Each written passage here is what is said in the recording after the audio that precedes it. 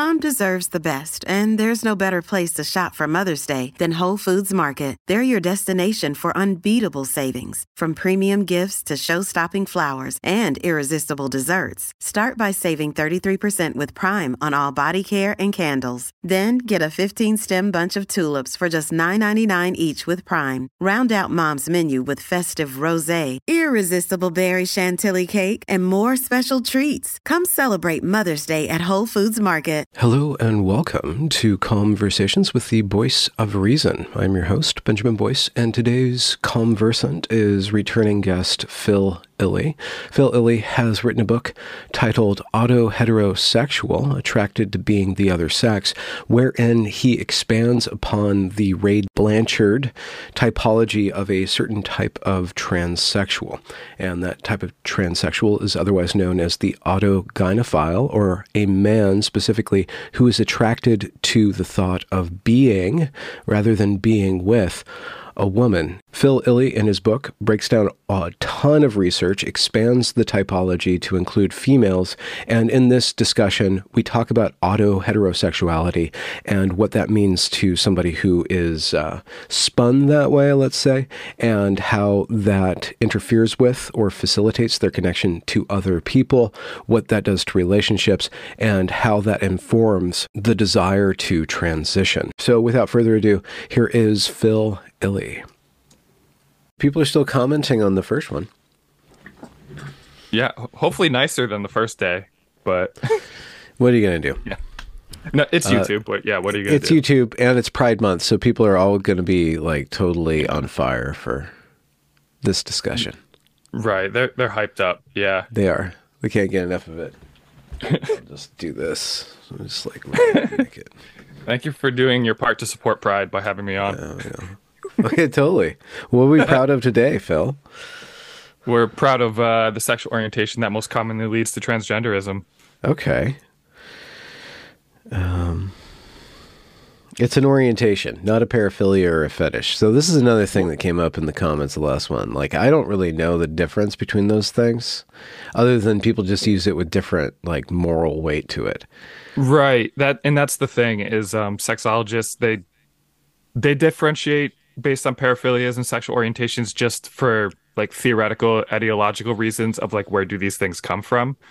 But in terms of how they play out in a person's life, there's a lot of similarity between what we call paraphilias and sexual orientations in that it's an enduring sexual preference for a particular class of stimuli. Okay. And it's just, yeah, using the words paraphilia or fetish generally just has the moral connotations, or it's just like it's a sexuality we don't like. It's sort of how it's used. Yeah. And a fetish would be something with a little extra bells and whistles, or a kink. That's another term. Right. That implies a kind of a special thing or like some sort of targeted fixation. Those terms are generally, in common speech, they're used like just to talk about sexual interests that you shouldn't count as important as the more conventional ones. Yeah. But it can be hard to differentiate. Like I have an orientation towards women, but a fetish for women in high heels. Right? That's how it's kind of used. Right. Like, yeah, you could, that is one way of using it. Or like how in common speech it would be used. Yeah. Like I wouldn't expect to see that type of language in like a sexology paper, but definitely in terms of common speech. And your book, Autoheterosexual. I have physical attracted to now. Being. Attracted to being what? Attracted to being the other sex. The other sex, the opposite sex. Which is, it straddles the line between, I mean, just the tone of it is common. You're addressing like the lay reader, but you draw upon a lot of research. So you're dealing with research or sexologist frameworks and then building an argument. Translating it into normie speak. Into normie speak, yeah. The best I can. Yeah. And how has that process been for you, going through the whole book? Researching it. It was a big intellectual journey. And I mean, also emotional journey in the sense of having to, come to terms with having the orientation that I didn't know about. And then also, once I'm open about it, having to deal with other people that have the orientation telling me that it doesn't exist. Yeah. You know, Is that a part of like the orientation? transsexuals. It's kind of like Schrodinger's orientation. Like it only exists, but Um, you can't mention it. yeah, I don't know. We have to run studies to figure that one out. Like dress up club, kind Yeah. of Fight Club, but dress up club. Hey, dress up club sounds fun. Yeah. I could But get down with that. why do you think there's such a defensiveness around it? Because of the political aspects of the identity? Um, there's a worry about the consequences of if this knowledge becomes public knowledge, that it'll negatively impact how people treat transsexuals and gender nonconforming people. There's like that consequential worry. There's also just emotionally the people that have are bought fully into the idea that they're, the other sex or the gender associated with it, like without qualifications, they're just like, I'm this thing. A lot of them can't handle hearing that that feeling comes from a type of heterosexuality that's connected to their birth sex because the theory conflicts with their self-image in a way that is just some of them they just can't compute it almost. It's too intense of a contradiction. I guess this is kind of like difficult to say why because it's a case by case basis, but there is, and then also the impact of the internet culture, and the social justice, like the whole folding of it into a political movement where people need to change how they behave or treat different people or see different people, and how that's tied to a very moral importance. Like this is a part of the American cathedral. America's been building, we had this whole like Declaration of Independence, this whole Enlightenment thing, but we scrapped that. And now we're doing the civil rights thing. We're pursuing equality, diversity, and inclusion, not freedom and liberty and the pursuit of happiness, right? That's kind of morphed into something else. So the transsexual is at the forefront at this point in time, and we'll see how far it goes when it's done with the transsexual. It's at the forefront of this political, religious, American religious kind of movement. So introducing the concept of sexuality into that, you would think that it would track because homosexual acceptance was spear-fronted, but the transsexuals, they're supposed to be a part of the sexuality thing, but they're not a sexuality at the same time, right? So even that flag contradicts this. Wait, is this a sexuality? No, it's not. But it's a part of the sexuality flag. No, it's not. It's the identity. It's not a sexuality. I'm throwing a lot of things out of there because it's just kind of the phenomena itself is mixed up with so many different things. Yeah, and what you're describing with the gender religion that's happening right now is I definitely see it. And what do you see it as? How does it impact you? Well, I mean, I'm generally not a fan of religion just in general. I've been an atheist like since ever I thought about religion. Um, but I guess what bothers me about it is that when the type of thinking is religious rather than more scientifically based, there's this moral weight to it that then triggers people's emotions and then they can't use their reasoning abilities as well. And it leads to a bunch of, emotions being hurt and people getting in fights that didn't need to happen in the first place. It was probably my fault, but I replied to ContraPoints or Natalie Wynn, who's a stellar YouTube sensation. She's amazing at her video essays. Yeah. Video essays, philosophy, now culture war stuff, more and more infrequently produced, but excellently produced. And she had slagged on the New York Times, I think, by saying ratio against this, transcritical article. That was probably pretty milquetoast because the New York Times has a certain mandate. And I'm like, well, if people understood this as a sexuality more, maybe more understanding would happen. And I linked your video and I was blocked immediately. She hadn't blocked you yet? No. Oh, okay. I don't think she cared. I don't think they cared about me, but putting up that, maybe I phrased it wrong. Maybe it's just like block anybody who's poking at this, but just mentioning the sexuality thing. I've seen her do that extent before. Like, trigger. say like I've seen her post the Instagram video and then some comments said like, this is happening because you're a meta-attracted AGP, and then she deletes those comments, Yeah, she did Is a that whole slanderous? 50-minute. Yeah. Or just stupid, you think? Is what stupid? I mean, from Natalie Wynn's point of view, from ContraPoint's point of view, is it just like to get the noise, filter the noise, or is there some sort of like, I already answered this thing? Right, it's probably a combination sort of of insult. like, I already answered this, and it's just only transphobes say this, so it's not worth people paying attention to you. That sort of thing. Yeah. It's like a shibboleth that says you're not in her tribe. Okay. Yeah, for sure. Okay. Yeah. And then we're going to talk to your book, so we're just kind of wheedling our way there. But transphobia, have you come across any studies on that? Is that a sexual orientation or a fetish? I haven't really. I tend not to read a lot of the transphobia studies or. So there are studies out there, or studies. Right? Yeah. There's a lot of money and institutional weight put into, say like studying transphobia or homophobia or minority stress theory. Yeah.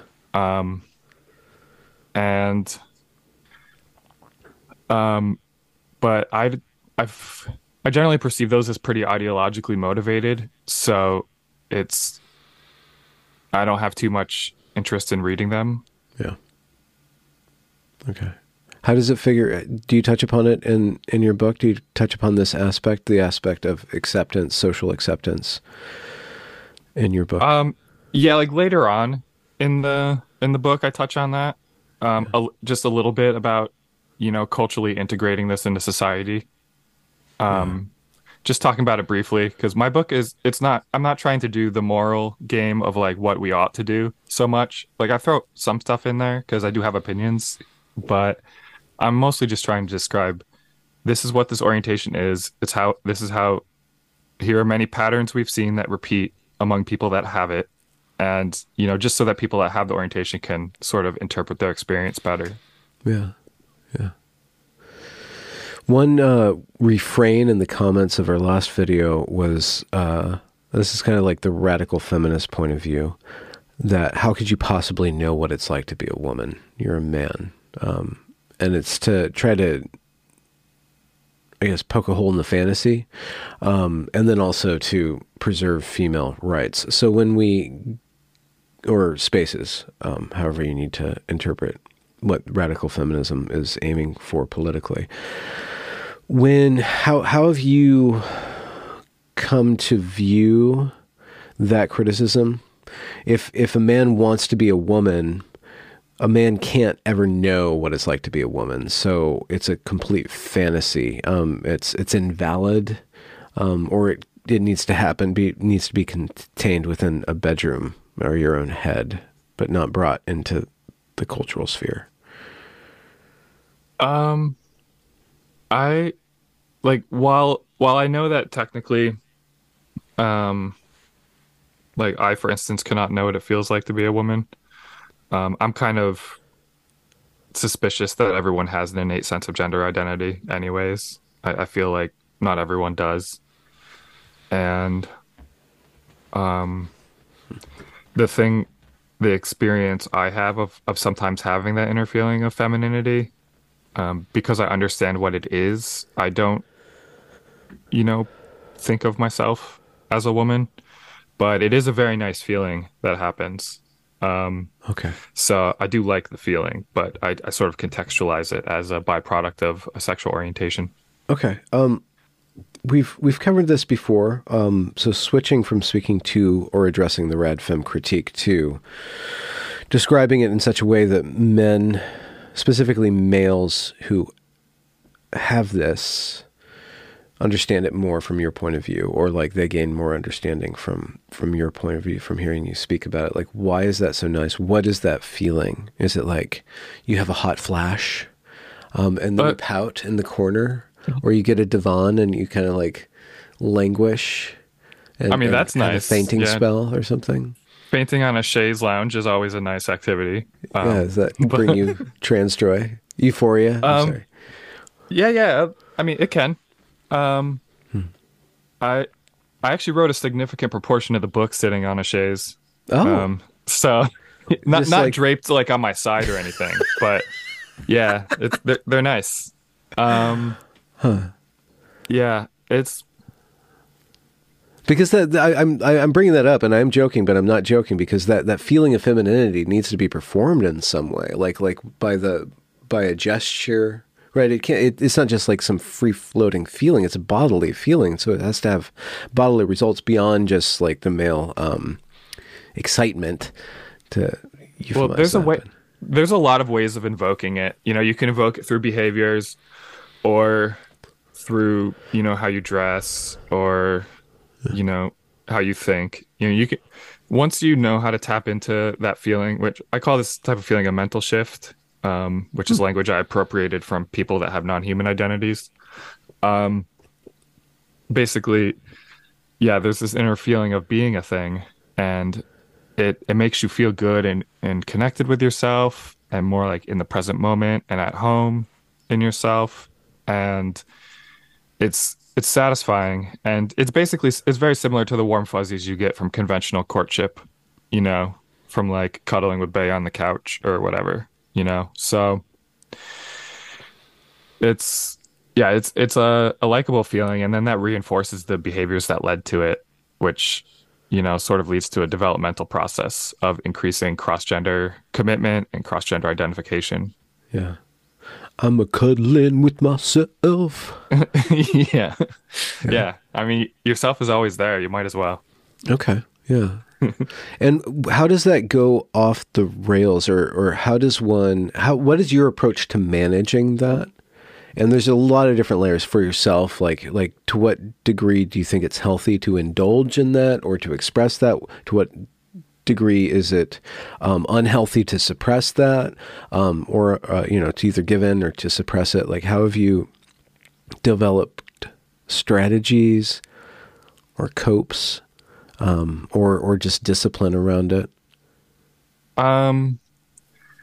Well, I mean, a lot of how I deal with it is constrained by my physical circumstances of my large skeleton, and basically transsexualism, or at least passing, is just not on the table for me. So I'm somewhat constrained in terms of that. You know, if I had a skeleton that was more suitable for passing, I'd probably be doing the transition thing. You know, at least the medical stuff, I would do that first before the social. But yeah, there's like no one size fits all for how to deal with this. It's like a very individual decision based on, you know, a lot of it is how you look, and a lot of it is also how strong the orientation is. Because if it's like by far your principal like motivating part of your sexuality, then it's going to have a huge sway over your emotions and a huge ability to create meaning and direction in your life. And so, yeah, if you have the orientation more strongly, that'll also make a person more likely to transition. But I generally think it's not good to, I think a middle ground will work for most people, where full on repression, I think, is not a good path for it. Yeah, full on repression, I think, it leads to a bunch of internal tension.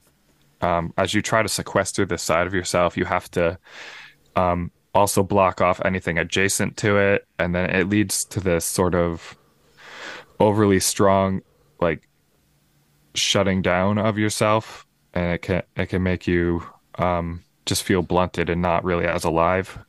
And On the other hand, like if you just do full on transsexualism, there's also obviously medical risks with that, and shortened lifespan and not being able to reproduce. So yeah, I'm hoping to get this information out there so that to also make transvestites more visible too, so that it's because right now transsexuals are running the show in terms of discourse, and they're living it full time and putting their bodies on the line in a really real way. So it makes sense why they have such a privileged position in transgender discourse, but they're a minority of the people with this orientation. Most people with it do not transition, and a lot of them are just like privately confused and don't even talk to anyone about their gender feelings. So there's actually a lot more people that have this orientation than people are really aware of. Mm-hmm. Look, Bumble knows you're exhausted by dating. All the must not take yourself too seriously and 6'1" since that matters. And what do I even say other than hey? Well, that's why they're introducing an all-new Bumble with exciting features to make compatibility easier, starting the chat better, and dating safer. They've changed, so you don't have to. Download the new Bumble now. Hey, it's Ryan Reynolds, and I'm here with Keith, co-star of my upcoming film, If, only in theaters May 17th. Do you want to tell people the big news? All right, I'll do it. Sign up now and you'll get unlimited for $15 a month and 6 months of Paramount Plus Essential Plan on us. MintMobile.com/switch. Upfront payment of $45 equivalent to $15 per month. Unlimited over 40 gigabytes per month. Face lower speeds. Videos at 480p. Active Mint customers by 531.24 get 6 months of Paramount Plus Essential Plan. Auto renews after 6 months. Offer ends May 31st, 2024. Separate Paramount Plus registration required. Terms and conditions apply if rated PG.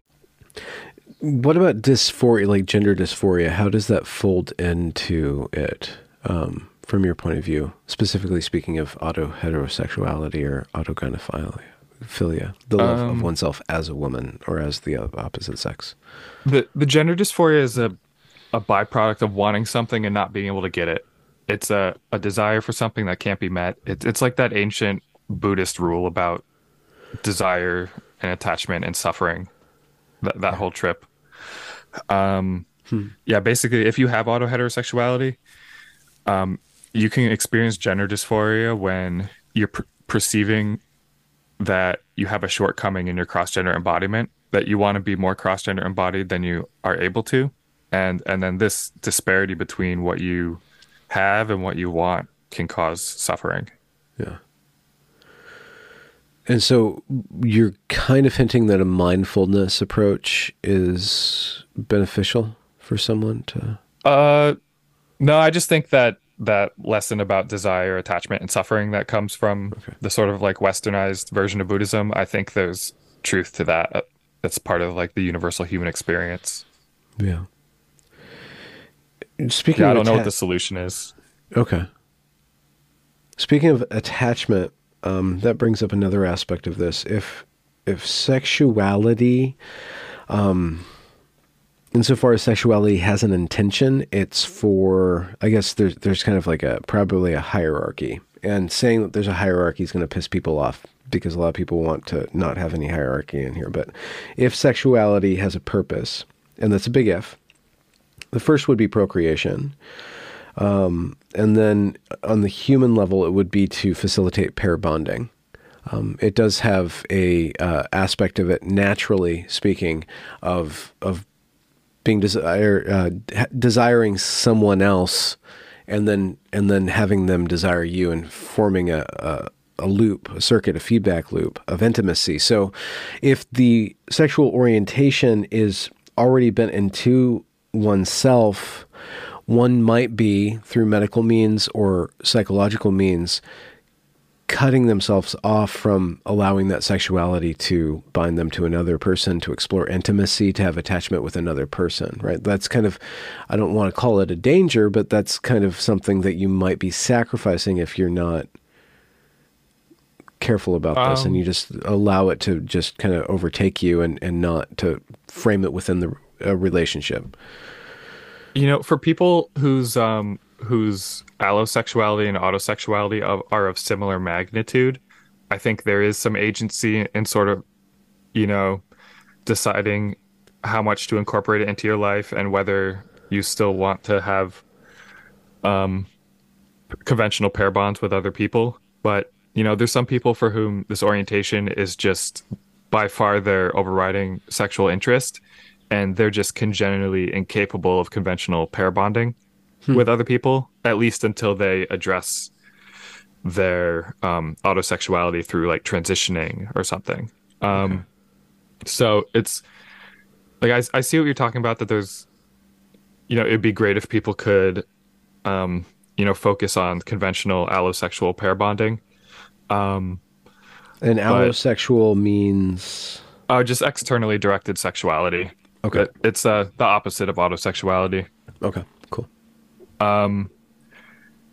Yeah, it's so yeah, it can make it harder to date people conventionally and to form the long-term pair bonds that lead to procreation and such, which is part of why I think it's important to get this information out there, because reading the stories about, like the trans widow stories, basically where women get married to men and then those men transition, and then, if they had kids, then it's like this, it's kind of a tragedy in a way. And so it'd be great if people could just be upfront with each other about their sexuality early on in a relationship, first, second date, like really early. So that if it's a deal breaker for one of the people, that they save their time, especially because females have a shorter fertility window. So it's important not to waste their time. Yeah. Huh. That brings up the question about involving a partner in this. Have you read stories or seen research about pair strategies? If one person has autosexuality, like how that can be incorporated into a loving, full relationship kind of deal? I mean, it definitely does happen. There are plenty of auto-heterosexuals that are married or in long-term relationships with people that are conventionally heterosexual, and they find a way to either, deal with it and make it work, or some even like it, because there can be some benefits to the women depending on the circumstances. Like AGPs seem to be a little more feminist than, conventional heterosexual males, and more likely to think about the woman's perspective. So it can help with their empathy and treating their partner better. But it's a very like individual, case by case basis. Yeah. I did do an interview with a trans widow, meaning a woman who married a man who then transitioned after they had kids, and it didn't seem like a very good relationship, and caused a lot of trauma and hardship for the whole family.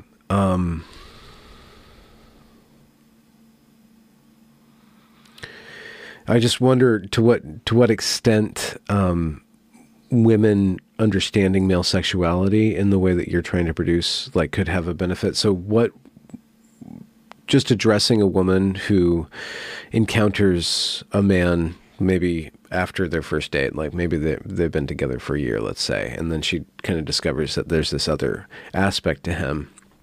Like how would you explain it to her if like she was going to a counseling and you're not the kind of affirmative, he's trans, you need to just accept his identity. Like what's the alternative take that you would bring to the table from a counseling point of view?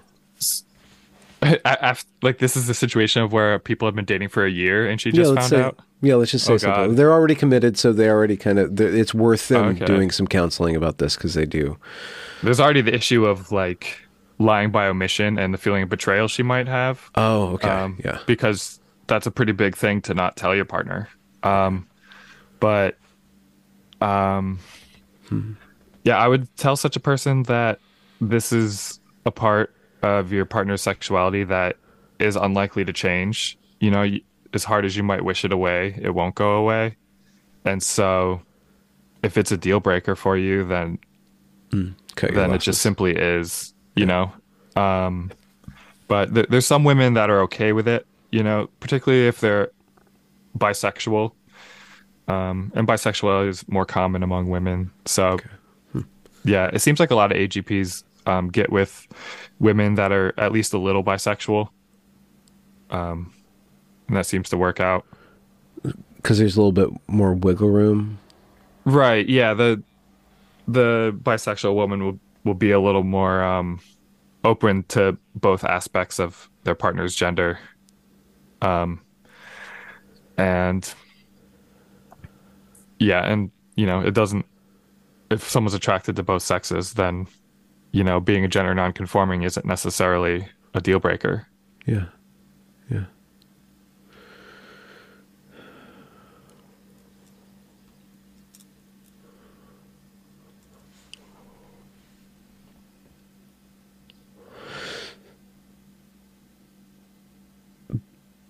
So the radical feminist critique, or somebody bringing the radical feminist critique to this, if they say, if they discover that their male partner, a woman discovers their male partner has this sexual orientation that is not likely to go away. It's baked in to some degree. Thinking of him as appropriating womanhood won't be necessarily helpful, though it's expedient on a political point of view. So is the man appropriating womanhood? Like from a sexual point of view, what is he doing? He's embodying traits he admires in the other sex and that he finds attractive. He's basically, he's trying to become what he loves. It's driven by this love drive, right? And so yeah, when I hear radical feminists have that critique of appropriating womanhood, it's really emotionally off base as for how it feels from the inside. And like like I don't dress in women's clothes because I'm trying to take anything away from them. It's because I like them, and I love them. Mm-hmm. But if a man is trying to become what he loves, doesn't that take away space for loving the woman? Like it can, yeah. It can, yeah. It depends how. I generally think the ratio between the person's autosexuality and their allosexuality seems to be a very big factor, where if their autosexuality is stronger, it can be harder for them to maintain a conventional partnership with a person because it's not as strong of a drive as the autosexual one. And so it can definitely interfere with the ability to pair bond. But again, this isn't something that is due to like societal failings or anything. It's just how the orientation seems to work. Okay. So this isn't necessarily patriarchy's fault. No, I don't think it's patriarchy's fault. Because, okay. I mean, this happens to females too. Like there's autoandrophilic females, and, some of them decide that they can't date just because like they're attracted to men, but it just doesn't sexually work with them because it's hard for them to find a man that will play like a compatible sexual role. So yeah, it can interfere for both female and male autoheterosexuals. Is there like a difference in the description and the behavior, like the manifestation of autoheterosexuality in females? So I should say, just for clarity, right now the top dogs of sexology, like Bailey and Blanchard, they're still not on board with this sort of generalized two-type typology that I'm arguing for. Yeah. But I've seen enough evidence that their female autoandrophilia definitely exists. I mean, just yesterday I was talking to someone about my book in real life, and I asked her some questions to see if she had autoandrophilia, and she enthusiastically affirmed those questions. Like what? What kind of questions? Like, asking if it would be like if intersexual fantasies, if she's ever like fantasized about having a dick, or about using a strap on or things like that. Basically, any fantasies about playing a male role. Um, and if those fantasies are, sort of like a regular part of her sexuality, like that that it's more than like a once in a while thing. It's sort of like a, pretty constant thing, or at least like a recurring theme. Um, yeah, I mean, it does seem that females are more sexually fluid in general, so I think it might be easier on average, for autoandrophilic females to, figure out how to make their sexuality work, with other people. But, yeah, I guess you asked about how like autoandrophilia and autogynephilia are different. And as far as I can tell, um, it seems that cross-dressing is less important to autoandrophiles, you know? Just like on average, it seems to be It's a lower not as proportion. sexual to put on overalls and a denim jacket or something like It that. is for some of them, Okay. but but yeah, no, it's the clothing seems to have less power to symbolically invoke that cross-gender embodiment. Okay. And um but autoandrophiles seem much more interested in the interpersonal aspect of socially being a man, of having other people treat them as men. And I see this in terms of just when I was combing through the sexology literature looking for any scraps of autoandrophilia I could find, because it's really understudied. Um, After doing that and writing the chapters of the book, um, I I have two autoandrophilia chapters, and the first one includes, the anatomic autoandrophilia of having a man's body, dressing like a man, like all the subtypes, except for the interpersonal one. And I have a whole chapter devoted to interpersonal autoandrophilia because it just seems to be that common. Okay. That maybe female sexuality is less object oriented and more relational oriented. And so autoandrophilia, it's more, it can pretty commonly show up as like a desire to be a gay man. That's pretty common, which is why Blanchard has proposed a type of female gender dysphoria that he calls autohomoerotic gender dysphoria. Hmm. And that's about like females that want to transition and be gay men and participate in gay male sex. And yeah, that seems to be the major difference, is that the female autoandrophiles are more interpersonally inclined. It's about how they relate. And the males are more about, the physical form of like having the body of a woman and, dressing cute, because the clothing is very tied into the body thing, because it's like right on the body and it influences how you perceive it. Yeah. Yeah. Yeah. You posted some interesting screenshots. I believe it was from Reddit. I think it was just a couple of days ago, about like these women who are getting off on opening jars, opening doors, doing Right, yeah, a the strange dude gender nod, euphoria. like this Yeah, yeah. like weird gender euphoria. It's like, hey, dude, Yeah.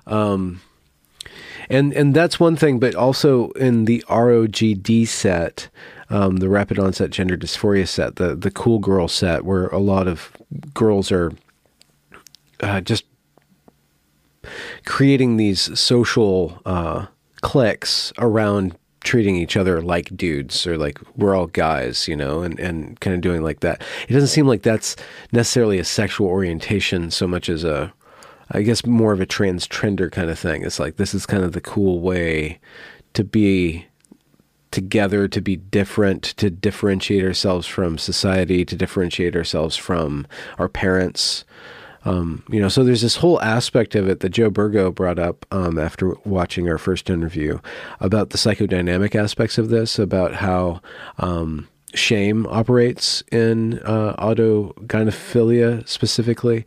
And I have done interviews with autogynephiles, and there's a lot of like aspects of wrestling with negative perception of male and trying to run away from manhood and into femalehood. And so sexuality is a component in that, but there's also upbringing. There's also questions of, just shame, not knowing yourself, not knowing how to be in a relationship, and abdication of responsibility, and being a man or being a woman, and all of the responsibilities that come with the reproductive capacity of the female, and then the expectations of the male to provide, to be strong, courageous, warrior-like, those kinds of things. So I know your book is about sexuality and the sex research, but what do you see the influence and how sexuality is informed by these other psychological aspects and personal histories? Yeah, although my book is technically about sexuality, I do focus mostly, I mean, it's hard to say mostly, it's hard to know, but I focus a lot on the romantic and sentimental component of the orientation, about how it has these strong sentimental aspects that aren't obviously, it's not apparent when you're experiencing them that they're a byproduct of your sexual orientation, but as far as I can tell, they seem to be. Where, like, you were talking about those females that want to escape womanhood and, you know, be men together. That can happen because the orientation changes how you perceive the value of manhood and womanhood. It makes the other one seem better, and it makes the one you're born into seem worse. And thus, it makes it seem more worthwhile to be like the other one in whatever way you can. So that's an interesting way of putting it or contextualizing it. So if you have these feelings of femininity that you express that come over you, when those are gone, when you go back to baseline and you're just left being a male, or just you're a male body without that feeling, you crave that feeling again, and so you start to despise the fact that you can't always have it. Or is there something negative about the male body itself, beyond just being a barrier to achieving what you want? There's that aspect of it being a barrier. It's also, okay, you're not celebrating Pride anymore. Oh, the Pride no. goes away. Pride month is over. It's a whole month. We're not even a weekend. Whew. Yeah. I forgot what I was saying. Can you remind me?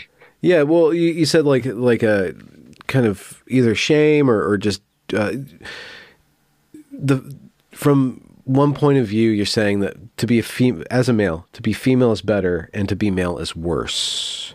And so you have these floods of feeling like you're female or femininity, let's say, and then you want to enact that out, and then that goes away either through one reason or another, and then you're left with just this body. I guess you return to baseline. You're less than you were during that heightened state. Okay. And then you start to blame the body, or is the body itself beyond just being a barrier to becoming what you want and achieving what you want? Because the body itself, if it is a sexual orientation, your body is telling you to do this, right? Like there's a physical drive there. So like to despise the source of that, because it's not letting you achieve it, but it's also the source of that orientation too.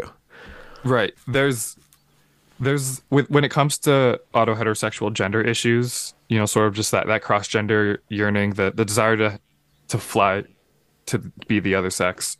It seems to have there's two components to it. There's the repulsion from your natal sex, and there's also an attraction to being the other one. And so both of these forces act together to shift you across the gender divide. And, you know, the orientation, like I said, it can change your appraisal of what's valuable and what's important. And so it can make the gender you're born into feel worthless, you know, and that's like, and it can make your body feel foreign and awful. And so like, that's part of the repulsion. And then there's also that thing, you want to become this thing that you love. And when you do embody it, it brings you joy and meaning. And so there's also this joy that you're walking to. And so there's, this twin force of repulsion plus attraction that sort of shifts people across the gender divide over time. But calling it an orientation blocks you from, I guess conceptually blocks you from thinking, well, maybe it's the cause because of my relationship with my mother. Maybe I'm trying to, right? Or borderline personality disorder or autistic aspects of it, like thinking of it as an orientation blocks off, or potentially could block off, like a multivariate analysis of, and then also blocks you off from tools of like overcoming it, because you're not supposed to overcome a orientation. It is what you are what you are. Well, you're supposed to at least figure out how to deal with it, right? So the approach, instead of trying to fix it through thinking about your relationship with your parents or whatever, to instead thinking of it as, I have this desire that must be met to some extent for me to feel happy and fulfilled in my life. How can I do that? And I think it simplifies it to talk about it in terms of an orientation. Yeah, but it blocks you off from why. It blocks you off from the complexities of why am I this way? I mean, yeah, those other things are definitely factors, right? I still think it's unlikely that, I mean, particularly in males, that a male would transition just because of weird family dynamics. I think the sexual orientation is sort of like necessary but not sufficient in terms of like explaining transition. Okay. Like on its own, it doesn't always lead to transition, but I think someone without one of the two orientations, at least a gender transition, is unlikely to transition. Yeah. Yeah. I can see from a point of view of a young man who's very sensitive and recognizes that transition's just not possible, or it's not in line with greater values that he has of, I don't know, personal honesty. Maybe he believes in God and that God created his body, and he also believes in marriage and he wants to get married. To think of it as an orientation only disallows him from saying, I do want to be in a relationship, and I know that this will stop me from connecting deeply in union with another person. So I guess we're treading into conversion therapy land a little bit, which I have not researched thoroughly, so I don't know exactly what is going on in those sessions and stuff. But I'm wondering if you've seen any evidence of people over time growing out of their autosexuality and into an allosexuality. Yeah, a lot have tried. Okay. What's the success rate? It's hard to know, because the ones that, part of succeeding at that, if it is possible, is avoiding hanging around the gender weirdos. And so, say like in online trans forums or like particular Ask AGP, the subreddit, there's plenty of guys that'll come in there over the years and say, how do I get rid of this? It's bringing me a lot of shame, and I want to be a husband and a father, and I want to love a woman, and how do I get rid of this? And there doesn't seem like we've found a way to do it yet. Some people have reported success at sort of conditioning themselves to more consistently express their allosexuality, like say if while I don't know if it works, but I've heard some people say that it helped them to, while masturbating, to make sure that, when they orgasm, that it's to allosexual stimuli and fantasies and not towards the AGP stuff, under the reasoning that, whatever you orgasm to will sort of become more of a solidified behavior. Yeah. I don't know if it works. I could see that maybe that technique could help for some edge cases where it is possible for them to minimize that. But there's some people for whom the autosexuality is so strong that there's no tricks or techniques that they can do to change that fact that it is their major sexual interest. Yeah. And what's the where does one go from there? I guess mourning that and then embracing that and then giving oneself over to it, or I mean, there's a ton of different paths, but what do you see as the best results from Ask AGP and the other research that you've done? Once a man makes peace with that, or accepts that? I typically advise people to just accept however they are and to figure out how to integrate it into their life in a way that can let them still have a life that feels worth living. Because there can be a lot of black and white thinking where someone thinks, I just have to repress this fully and then it'll go away. But it sort of leads to a pressure buildup and sort of the dam can burst at some point. And that's also not ideal. That I mean, it's unstable to have that sort of pressure inside of you and then for it to, finally come out in your midlife.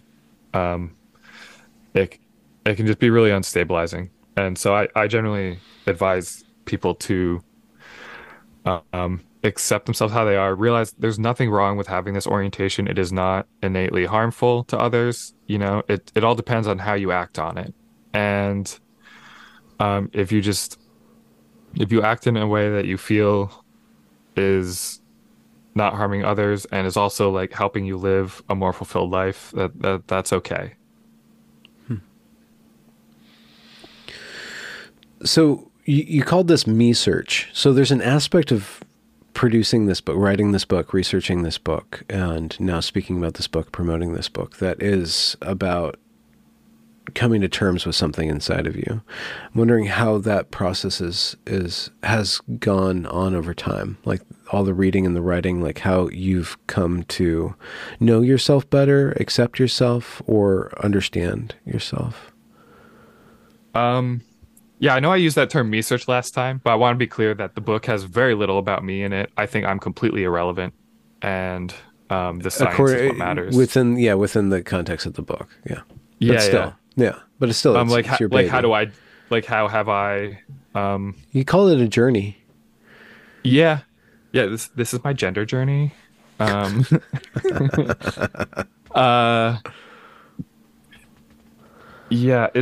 it was a weird process. Weird.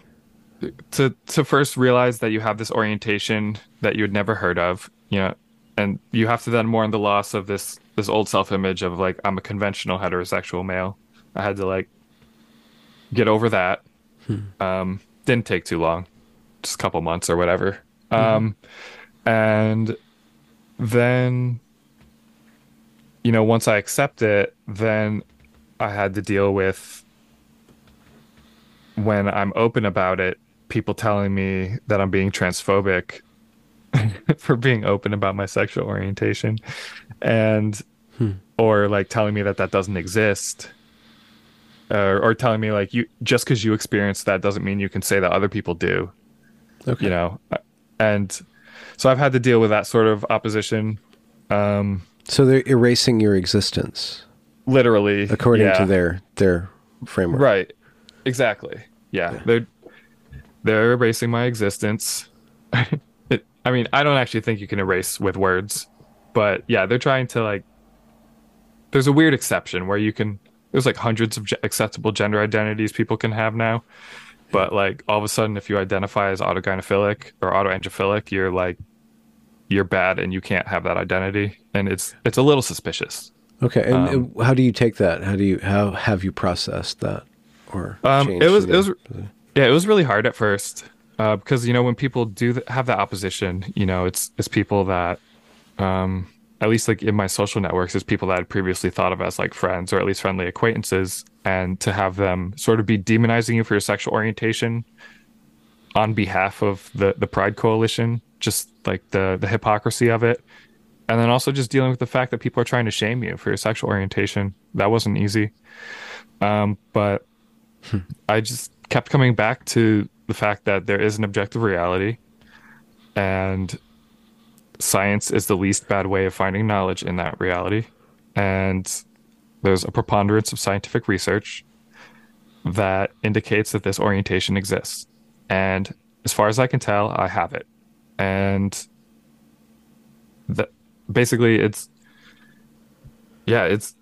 pretty undeniable, as far as I see it. And yeah, it's hard at first to deal with people shaming me for it. I mean, now I'm a few years into this and I talk and think about this all the time. So I'm much more solid in my identity as, auto-heterosexual, autogynephilic, or like transvestite, like whichever sort of identity label. And so, yeah, when people disagree with me now, I'm much more capable of being calm and, yeah, it doesn't bug me as much. And what does it mean to be an AGP male? Like autogynephilic males are autogynephilic males. So like, what does that mean?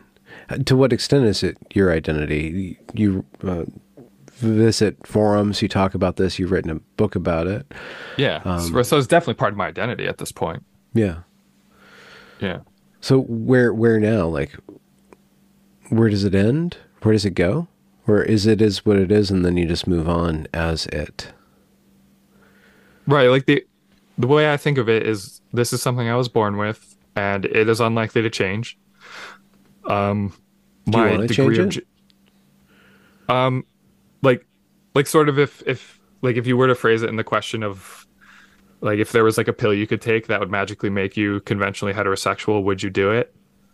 I probably would, just because part of it is, yeah, it being heterosexual. Most people are heterosexual, and it's easier to fit in a society. It's easier to have, those strong pair bonds.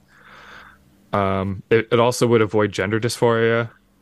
If the orientation went away, then the dysphoria would too.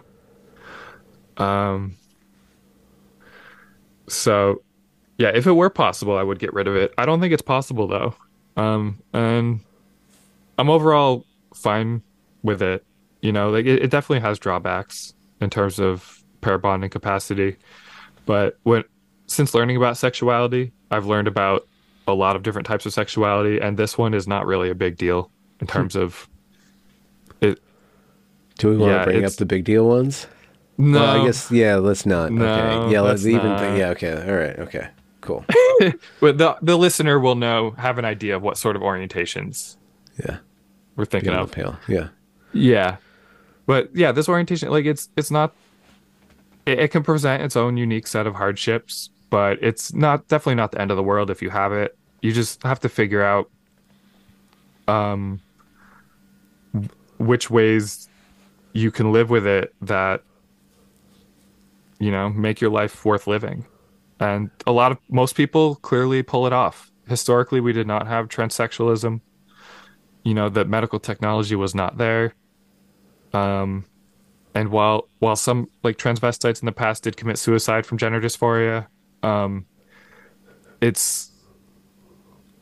don't think it's as common a driver of transition as people sometimes say it is. Like it's really doesn't have to be a catastrophe. Does it belong on the pride flag?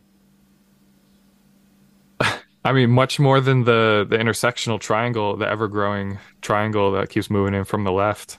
Yeah. The chevron, yeah. Right, the chevron, yeah. Good. Nice vocab. Yeah, that's the word. Here it comes. Yeah, it's eventually the rainbow's going to be gone. Yeah, no, I'm probably, I don't like that new intersectional flag because it brings in race. Critical theory into something that used to be liberal. Like the old pride flag was a product of liberalism. It's saying like there's a lot of different people and we can celebrate their differences and treat them as equals. But the progress flag, this new one, it brings in critical theory, which slots people into oppressor and oppressed groups and raises certain identities over others. And these are two fundamentally different flags in terms of the ideologies that spawned them and in, what they're going for. Mm-hmm. Do you, beyond, euphoria, gender euphoria, do you see that autogynephiles or auto-heterosexuals, as you coined the term, that they have a take on, they have wisdom that they gain through this process, something that they can share additively to society, just as from that perspective, that sexual perspective, or not even sexual, but just like that gender's perspective. Have you seen things about women and men and the relationship between men and women that you might want to share that you think would be helpful for men and women to understand about each other? I think this orientation can help men and women understand each other better. You know, like an autoandrophilic female is going to be wondering more about the world of men and what it's like to be a man than a woman that's conventionally straight. And an autogynephilic male is going to be wondering more about what it's like to be a woman and what that entails. And so it does seem that it can help facilitate empathy and understanding between the sexes, which I think is valuable because there are psychological differences between the sexes, and men and women often don't understand each other. They might think they do, but there are definitely some differences in cognition that each sex just can't even imagine that the other one has. And imagining that through compulsion, are you saying that it could lead to better understanding of the other? I think it helps I think it helps the different sexes understand each other better. That there's some of us who, because of this predisposition, just ponder more what it's like to be the other sex and have more empathy for them. I think it's helped a lot with feminism. You know, like males who have this orientation are more feminist on average. And so that helps, you know, because like females are already a slight majority. And then if you just get a few percent more males because of autogynephilia, that small difference really changes the size of the pro-feminism and anti-feminism groups. Yeah. So assuming that feminism in and of itself is a good.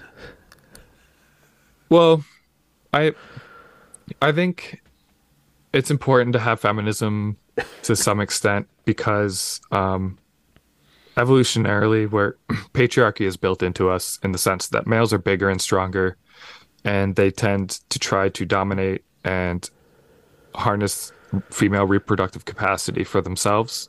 Like this is seen among a bunch of apes. It's not just humans. Yeah. And so if we're going to live in this complex technological society, I think it's important that we do have some feminism to sort of curtail the excesses of patriarchy and make a society that treats people better than would be possible otherwise.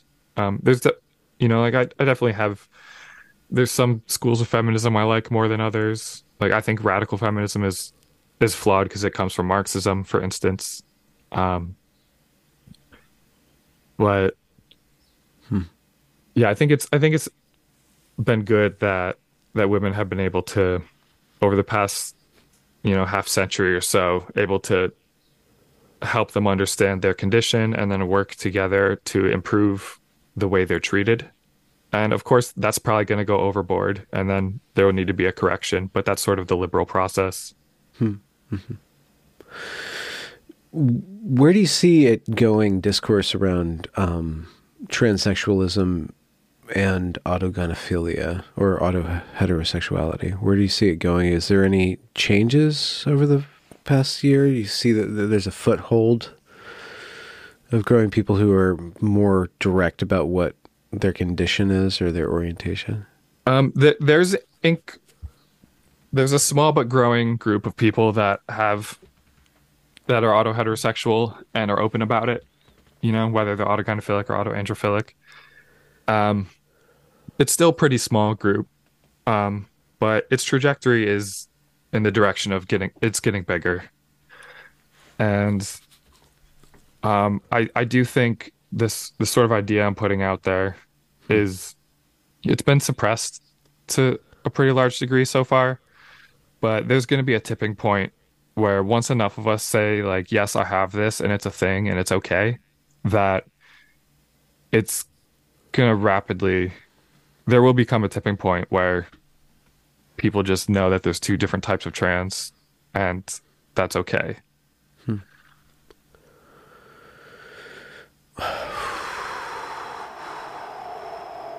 do I want to go here? What do you think about like education? Oh, about you mean like the curriculum in high schools? I would let's say. I would like to see this taught in sex ed, so that at an age appropriate level. Like obviously you wouldn't talk about eroticism with like kids who are single digit age, but if they're teaching homosexuality and bisexuality in sex ed, then they can also teach about autoheterosexuality. And you can get the gist across pretty simply. It's not that complicated. Like some people are attracted to other sex. Some people want to be the other gender just because they love them. It's pretty. You can It's right there, describe I it. guess. If they're going to talk about transsexualism, they can describe it that way. Right. Yeah.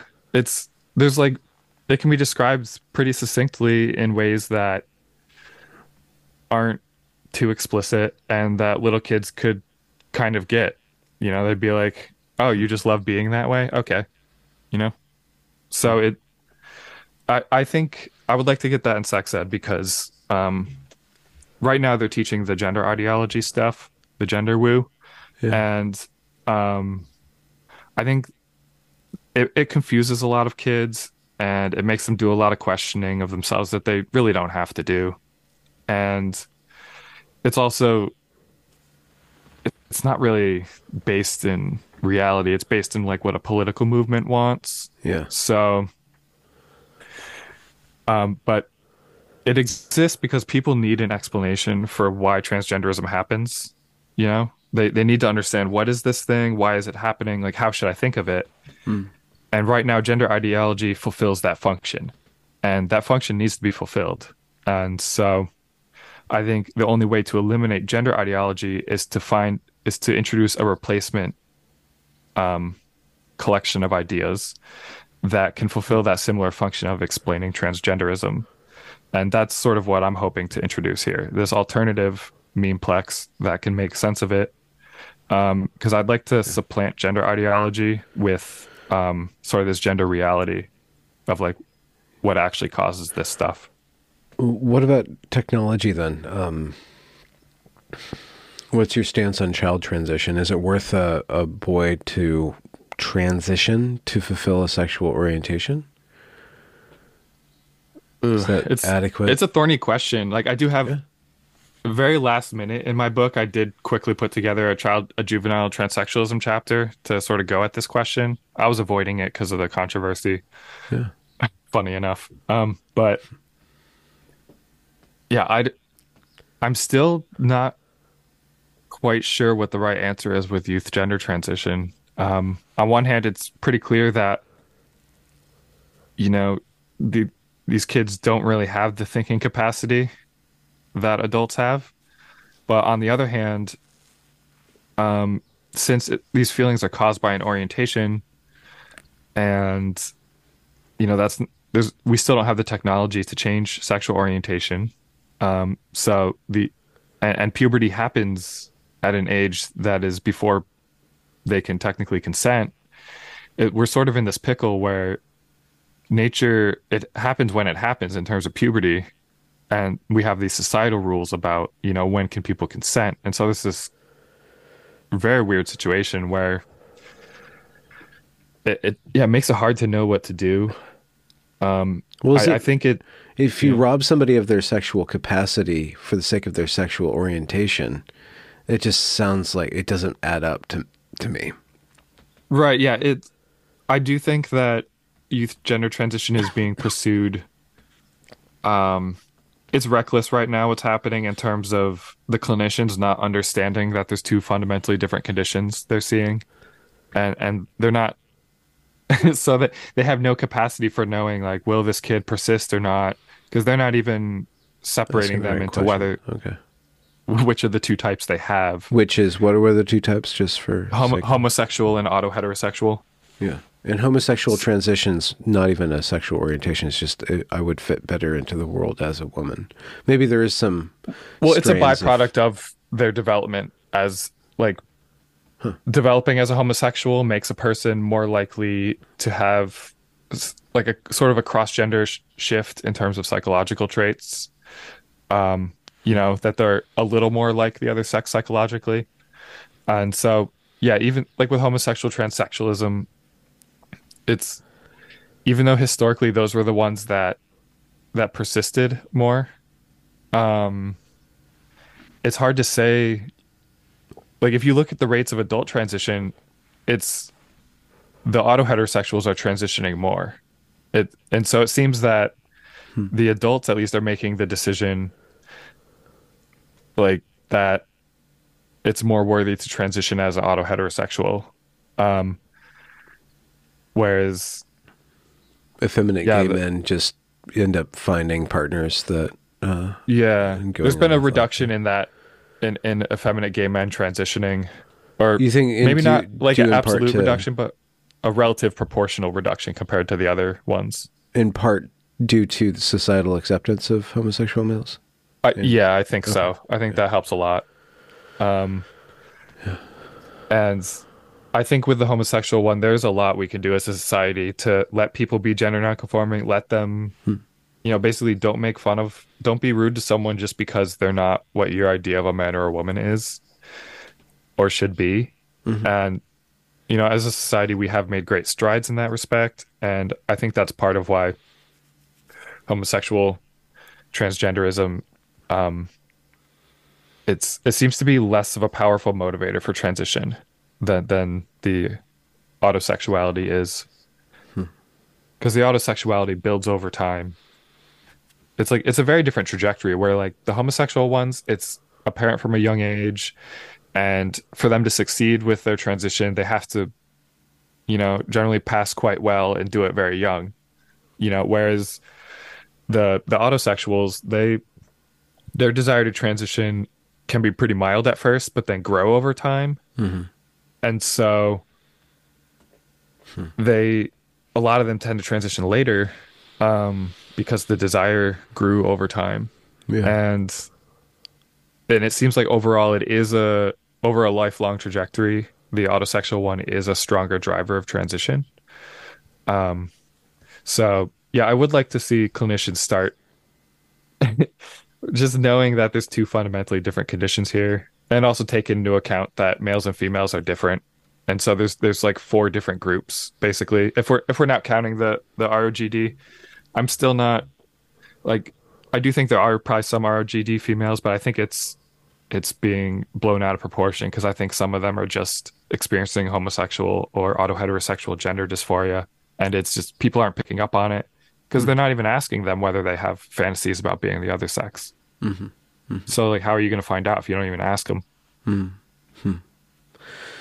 There was a tweet by Ben Shapiro from the Daily Wire.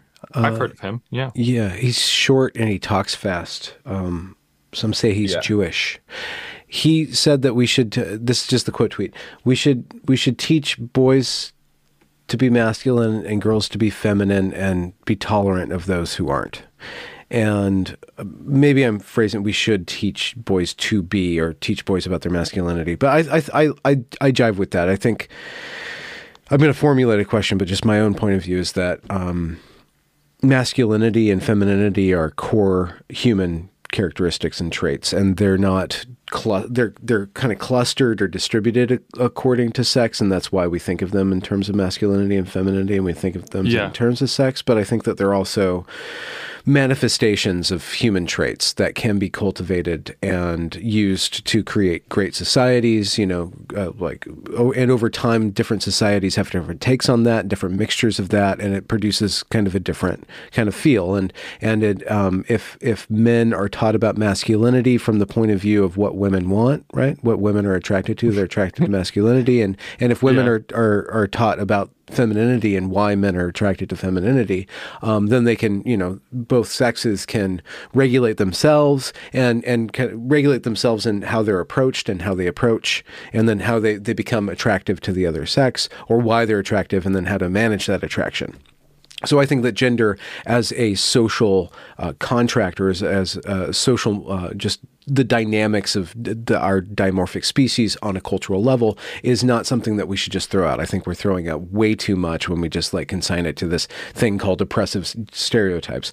But in the case of you specifically, or autogynephilia, autogynephilic males, you mentioned that the desire to become a woman begins to, it can instigate like a increasing despair at being a man, or just disgust with masculinity. I'm wondering, for your own life, if you've, in the process of accepting your sexuality, accepting like your desire to manifest the female, if you've also done the work to accept the masculine side and see that masculine as beautiful in and of itself, because it's obvious that you're very masculine, like your pursuits, your exactitude. Like I see a lot of that, and it seems like part of the spiritual take on this would be to achieve balance between the masculine and the feminine. And if you are auto-heterosexual, if you are fated or wired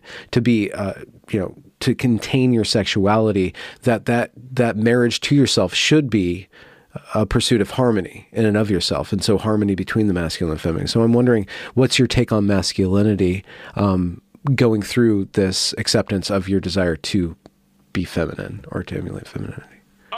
I try to recognize the parts of masculinity that are helpful and good and which serve me.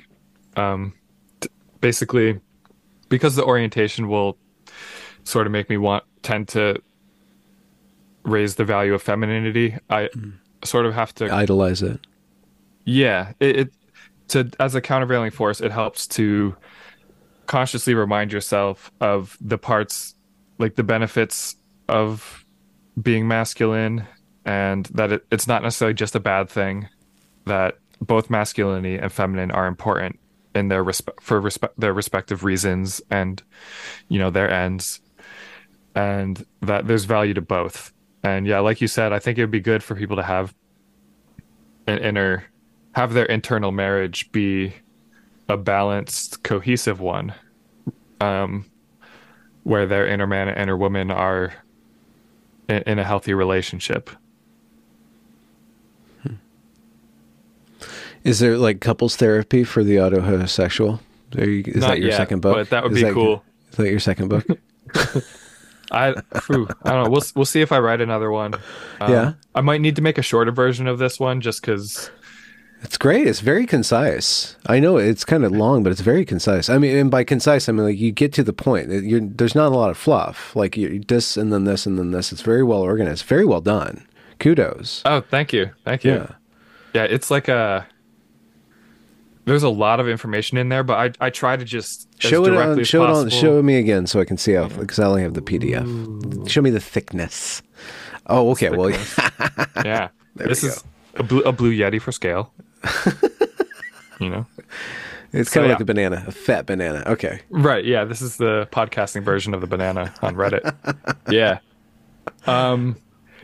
Yeah. It's an 1.5 inches thick. It's about 700 pages. Yeah. That might sound imposing, but dear listener, I assure you, I made the font size big so that it's more comfortable. Yeah. It's very comfortable to look at, so you're not straining. With the big font size, you'll also be turning pages more often, which will help keep you engaged and feel like you're making progress, which is important psychologically because we're competing with social media feeds. Yes. So, okay. Yeah. Yeah, and it's very direct, but also very comprehensive. I explain not only this sort of inverted heterosexuality, but also the broader class of autosexual orientations that lead to other forms of trans identity. And yeah, and I do that because there's so much denial about AGP that I just wanted to show that this happens with other types of sexual attractions. And so if you accept the existence of even one of these other types, such as what? Like the wanker? Like trans species, for instance. Oh, wait, you have to accept trans species in order to get to AGP? Well, I'm just saying, if you accept that there are people that have this inner experience of feeling like they're an animal. Wait, is there anything a little closer to home? Because that's further from home than AGP. Right. Okay. How about well, yeah, transracialism is probably the most normie one. Oh, really? Okay, I think actually AGP is the closest to home. So, because even transracial, that's a little far out there too. Well, I mean, are there forms of sorry to go here, and sorry, dear listener, to go here, but is there like a sexuality that's simply interested in itself as itself, like an auto-homosexuality? Just strictly autosexual, where like you're just attracted to yourself, or like I don't need a sexual partner because I'm totally fine doing it for myself.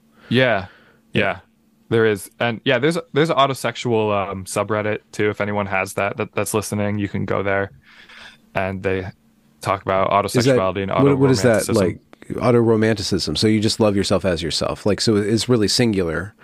But like people that have it like go on dates with themselves and stuff. Yeah, it's sexual and romantic, where they're like, I've seen, there's like one YouTuber.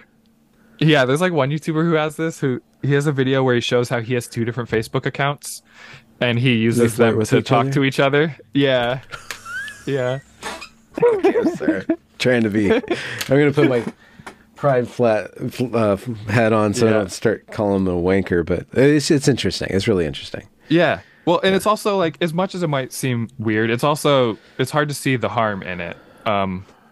Aside from like worrying about the broader societal thing of like, how are we going to have a fertility rate that's high enough to maintain civilization? That's the problem with that's one problem that I have with sexology, is not that it's the study of sexuality or the dispassionate study of sexuality. It's that it does not translate into any sort of ought. And sexuality and violence are the 2 most important things for us as a society to have an ought around. If you don't have an ought or a mores and norms around sexuality, you don't have society. Or every society is defined by their sexual mores, and then to a greater extent, their mores around violence, right?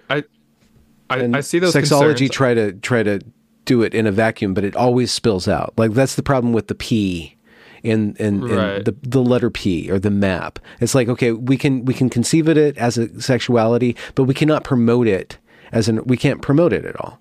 You can't. No, you can't even accept. You can't accept promoting it. No, I think that one will, like, even though I know it is some people's sexual orientation, that's one that just can't be acted upon and can't be normalized because the repercussions are too negative. But yeah, it's funny how you asked me about these other types of trans identity, and that I think transracialism is probably the most vanilla one of them. And then why? Just because I mean, because there's transableism.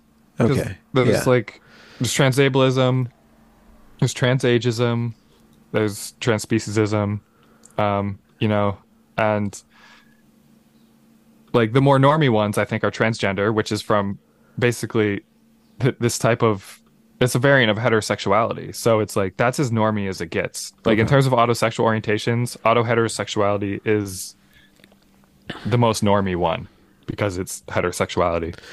I think I tried to ask this question earlier, and I know it's a wrong question, but I keep on wanting to ask it. I know it's the wrong question, but like, why? Why would nature... I guess nature's just like throwing out like, random how does this still comments. exist, right? Like, even though it's clearly not obviously... It's not obviously good Is for it reproduction. advantageous? Yeah. I don't... It seems to be negative when it's very strong in people, but I could see, but most people have it to a very mild extent where like, I'm not saying that most people, as in a plurality of people, have it, but like when someone has this as part of their sexuality, it's usually just a minor part that's like an occasional fantasy. And I could totally see if that having it just a little bit helps you empathize and connect better with a heterosexual partner without it detracting from the connection. And I think it's sort of a Pareto distribution where most people have it mildly. And kind of like a horseshoe. Like when a guy like starts to idolize masculinity too much, it starts to become gay. You know, it may start out as kind of like I'm a male. You know, like as opposed to female. It's kind of gay. Yeah, and then maybe this is so straight. Like this is the other way. Like I love women so much that I become to. Exactly. This is another way of being so straight that it's kind of gay. Yeah. Huh. And Yeah, so I do think, yeah, it is definitely a question of why evolutionarily does this stick around? And I mean, my best hypothesis right now is just that most people have it very mildly, and that this small amount probably doesn't Facilitates. detract it. Right. It probably facilitates connection slightly. It's probably not like an alpha strategy. It's probably one of the beta strategies, but most people are, not the alpha. So, What's an alpha strategy? Is this like the oh, alpha just in signal terms beta of thing? like say like with right, yeah, with animals where there'd be like an alpha male and then there'd be other males beneath them. Yeah.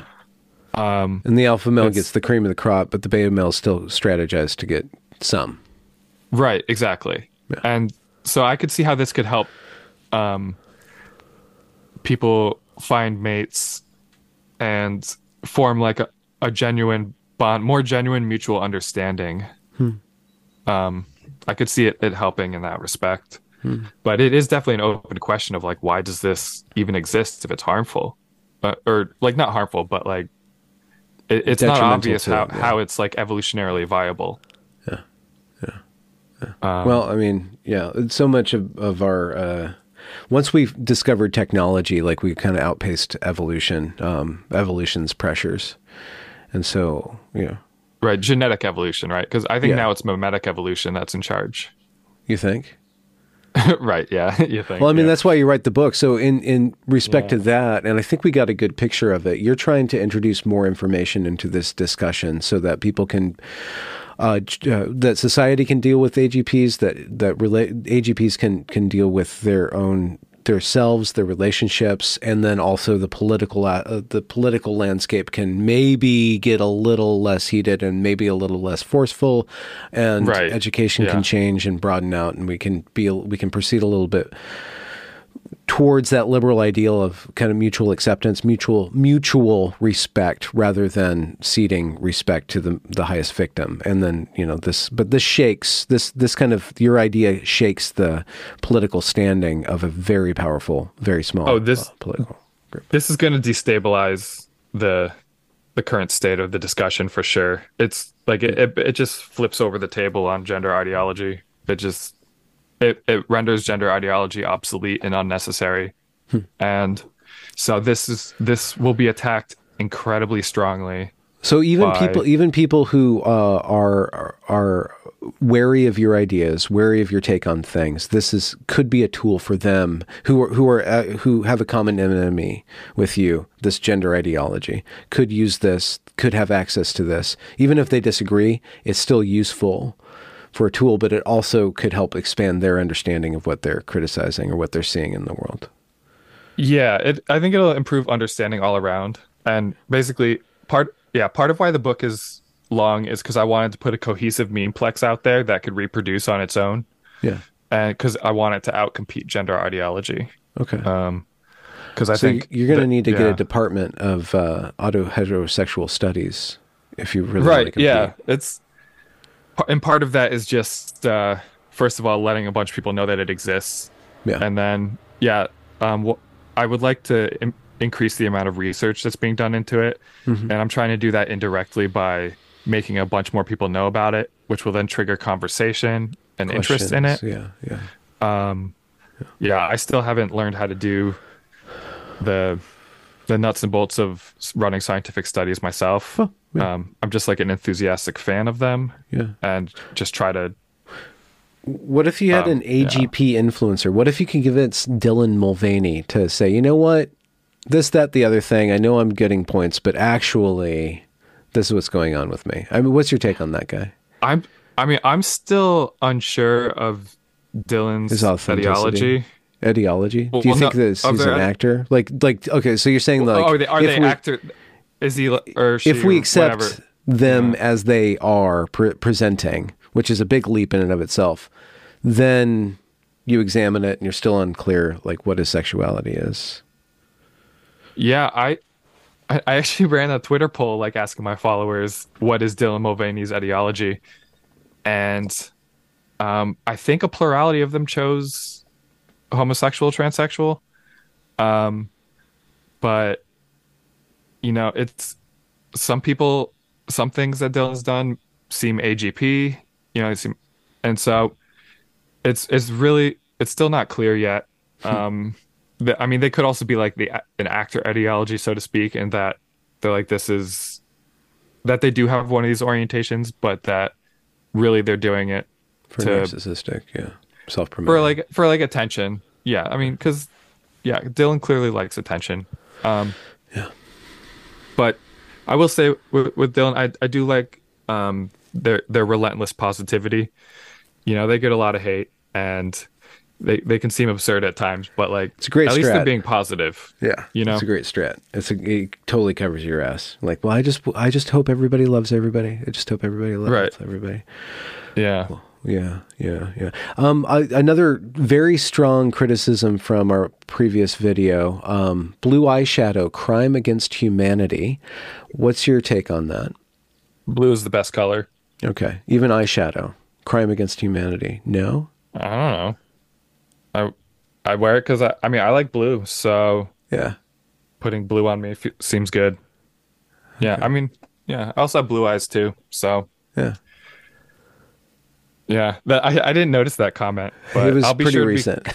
Yeah, I will be committing more crimes against humanity in that respect. Okay, that's cool. Yeah. What else? Yeah. What else did you from that last video? The comments, something that was not just not just like your reaction to the criticism or anything, but was there anything that came up that was particularly interesting, like some criticism or insight that you recall from that you can answer here? Somebody's watching this back to back. There's nothing I can recall that really stood out as like that really made me think or anything, because I've been enmeshed in this discourse for a while now, and so I've kind of already thought all the thoughts, so to speak. You've seen it all, and you've bent around the gender block. Yeah, I've been around that gender block a few times, and I'm pretty comfortable with, like, I know I'm used to the discourse by now. I'm used, like, in this video, there's going to be plenty of comments calling me a narcissistic fetishist. And, like, I guess if they want to say that, that's okay. Well, I mean, beyond the name calling, I'm just wondering, like, if you recall any ideas, or if you pushed, if you've expanded. No, because a lot of it's the typical, like, gender critical, like, turfy stuff. And I've already thought through the flaws with that ideology. Yeah. And it's just the abolition of gender is just not going to happen. It's just not. It's never going to happen. Gender's too sexy, man. I'm sorry. Yeah, it is. I'm sorry. It's just, gender's hot. Yeah, it's unavoidable, like that, because there's two sexes and they tend to think and behave differently, and they have different sexual reproduction roles. And they're attracted to each other. Right, and they're attracted to each other. Therefore, there are these cultural ideas that sort of rise up that sort of fit the temperament of each sex. And yeah, these like, gender is a social construct, so to speak, but it's also it cannot be eliminated, and it's just part of being human. Mm-hmm. Any plans for this summer? Are you going to do an audiobook of this? You have a nice voice. You should think about it. I know it's a total PITA, but I recommend it. Yeah. I mean, we'll see. Yeah, I didn't have enough money to pay for an audiobook to get made of this, unfortunately. Yeah. So I have had people say that I should just read the book, basically make my own audiobook. Maybe I will. That's a lot of reading. Well, you did it to yourself, so. Yeah. But there was a lot I had to say. Yeah. And this was your first salvo, too. Yeah, definitely. It's the first album. Maybe there'll be other albums. Yeah, but, like, I just wanted to make this one because... Okay. How do you feel that it's made now? It's nice to have the real physical copies. Yeah. And I'm pretty pleased with how it looks, both on the inside and outside. Like, I think the publisher did a good job with the font choices and layout and the cover. And can people get it anywhere? It's going to go on sale on June 13th. You can get it. It's going to be distributed through all the conventional places online. It's not going to be in physical bookstores because there's economic reasons why that doesn't make sense. Yeah. And Yeah, you can find it on Amazon, other places on June 13th. And if you want to celebrate Pride by getting a book about the most common kind of trans, I think that'd be a great idea. And for anyone that's listening, if you've experienced gender dysphoria or you have gender issues or gender confusion, anything like that, and you have experienced heterosexual attraction in the past, this is the most likely explanation as to why you have gender issues or gender dysphoria. And so looking into autoheterosexuality should be your first stop in figuring out what's going on with you, and then if you find that doesn't really answer much, then there must be some other explanation. But this is the most common cause of transgenderism. And so this is the first place to look for figuring out why you feel the way you do about your gender. Phil, thank you very much. Is there anybody else or any other place or resources that you'd like to plug for people who are looking into this, whether for themselves or a loved one? Yeah, I guess. So you can find me on Twitter at Autogynephilic. I've tweeted the first 15 or 16 chapters of the book already. So anyone can read it for free. Obviously Twitter's not the best format, which is by design so that you actually buy it. Free sample, but annoying to read. Yeah. And you can also find my writing and some more chapters on my Substack at phililly.substack.com. And also, I also do need some, I won't be getting royalties for a few more months, and I need some funding. So if anyone wants to donate to my PayPal, that'd be sick. Cool. Yeah.